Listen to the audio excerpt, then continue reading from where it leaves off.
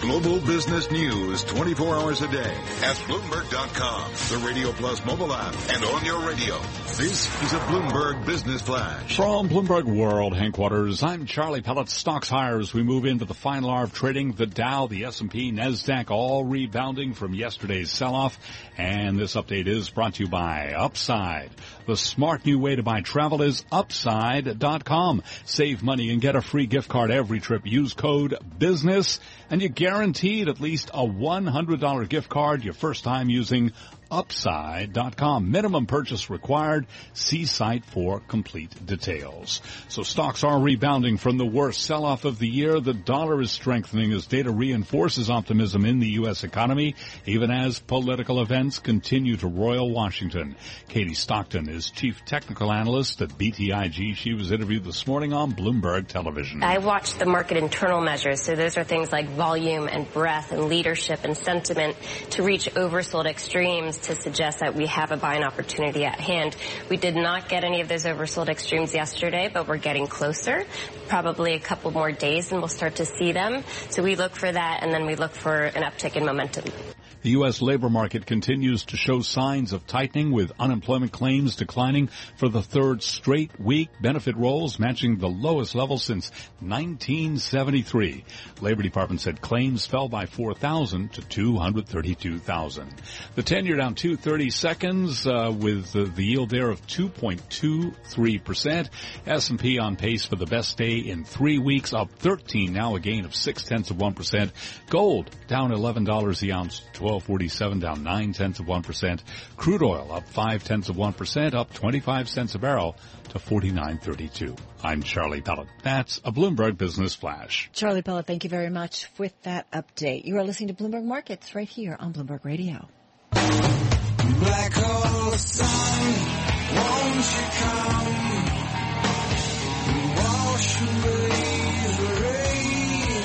Black hole Dave, I know what you're talking about here. Kind of an homage to some unfortunate news we got a little bit earlier today and overnight. Dave Wilson, stocks editor of Bloomberg News, here with his chart of the day. And, of course, you're talking about the passing of Chris Cornell, the lead singer and guitarist for Soundgarden.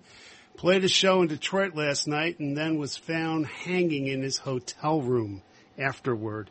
A sad story, that's for sure. Yeah, and from a band that managed to get back together a few years ago after some time apart, came out with an album, was working on another one. I mean, it's just a sad story all around. I'd like to think that I could come up with something clever to lead that into my chart, but I'll let that stand as it is. Right. And just talk about volatility, because, it seems to be kind of front and center after yesterday's decline that we saw in the S&P 500.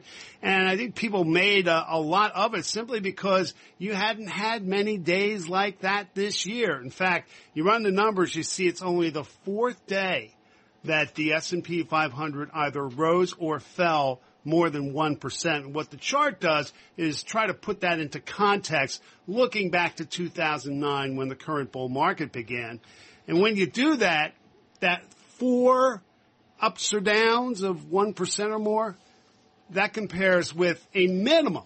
And we're not even talking an average here. We're talking a minimum of 38, which was reached in 2013 and again in 2014. In fact, you had 4 moves minimum of at least 2% for the S&P 500. And there haven't been any this year. Right. So it's been, in terms of the volatility and the big swings, we really haven't seen that. Exactly. And that's the point. So, if you're looking ahead and wondering, are we going to have to deal with a whole lot more days like yesterday? The law of averages, or at least the recent history, would tell you the answer is yes. And, of course, it can work in both directions. As far as this year goes, we've had 2 up days of more than 1% and 2 down days, with yesterday being the second. So, you put that all together, and it just kind of shows you that you can expect more of the same or perhaps different if you're talking about stocks rising as opposed to falling. If you want to know more, folks, send me an email. I'll get you the chart, the explanation that goes with it, and everything I do going forward. The email address is dwilson@bloomberg.net. That's dwilson@bloomberg.net. Yeah, you also, with the move in volatility, too, you see volatility still high. You know, I was thinking about the VIX this morning when we were doing our morning meeting around the Bloomberg Technology Television show, and I was thinking, we better have somebody available to talk politics, because, you know, two of the last 3 days we've had huge news break in the hour after the market closes. Market moving news, yes, but big political news. We need to be ready for this kind, and maybe the VIX, elevated VIX, is an acknowledgement of that something is going to happen that's going to move the market, because it has been so much in the last few days. And naturally, today the VIX is settling down. It's actually down 1.13 as we speak at 14.46, and that's after an almost 5-point jump yesterday. So, bit of a reversal there for sure. Hey, let's bring in Felipe Hernandez, Latin American economist with Bloomberg Intelligence, our in-house group of analysts. A lot of news coming out of Latin America today, and we just had a headline about 60 minutes ago, Felipe, that talked about the Mexican Central Bank unexpectedly raising its key interest rate for a 6th straight meeting after inflation accelerated to almost double policymakers' targets. We saw that overnight lending rate to 6.75% from 6.5%. Yeah, we saw the market, the central bank hiking interest rates again. They have been consistently increasing interest rates for the last 6 meetings.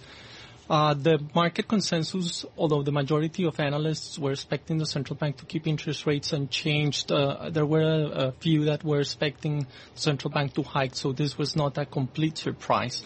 The decision does They've been show... pretty aggressive, though, as a central bank. Yeah, absolutely. The decision does show that the central bank remains in these very cautious bias that they have had for a while, that they remain strongly committed to gaining market credibility and anchoring inflation and inflation expectations. So definitely a clear signal and strong signal from the central bank regarding their commitment to bring the inflation down, or to just basically to make sure that the high inflation that we have now, as you mentioned, is just going to be transitory, and that the pass-through from accumulated currency depreciation in the last 18 months, and the one-time shock from the sharp increase in domestic fuel prices at the beginning of this year. And this is a big part of what's going on in terms of Mexican inflation, right? It's running about double, I think, the rate of the Mexican Central Bank, but energy prices. Yeah, absolutely. So there are basically two main reasons why inflation is running so high in Mexico. One is pass-through from peso depreciation that we had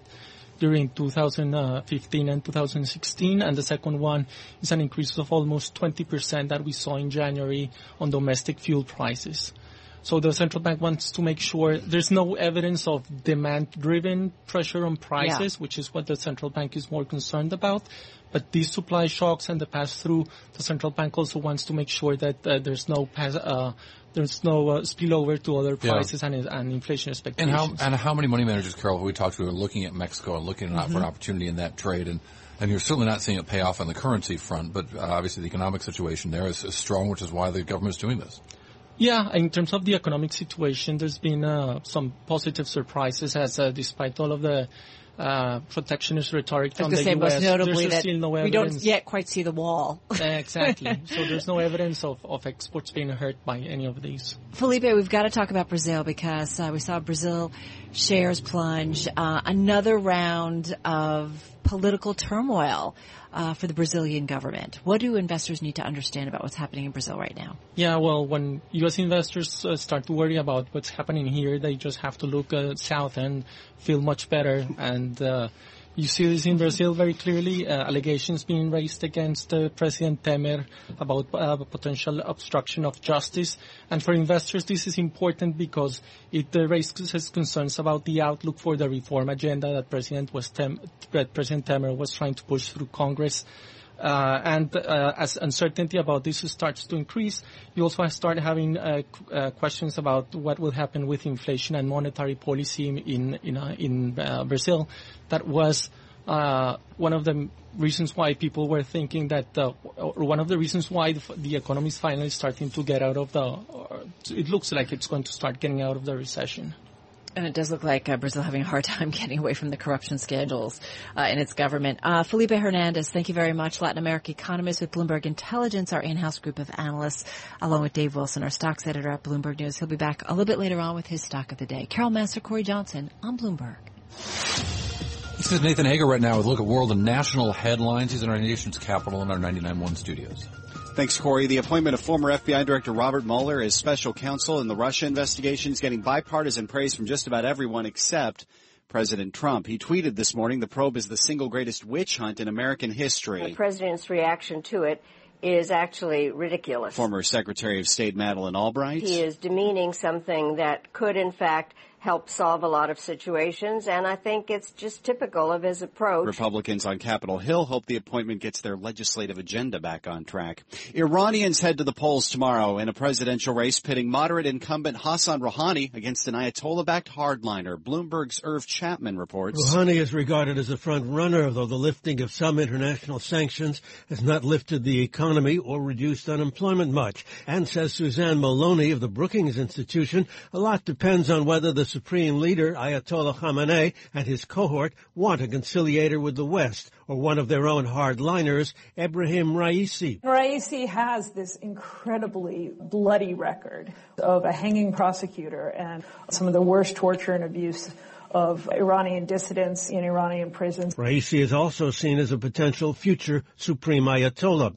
Irv Chapman, Bloomberg Radio, Washington. And Republican Congressman Jason Chaffetz just made it official in a statement. He says he will resign from Congress at the end of next month. He does not mention his Oversight Committee's investigation into Trump team ties to Russia or his future plans. Global news 24 hours a day, powered by more than 2,600 journalists and analysts in more than 120 countries. I'm Nathan Hager. This is Bloomberg.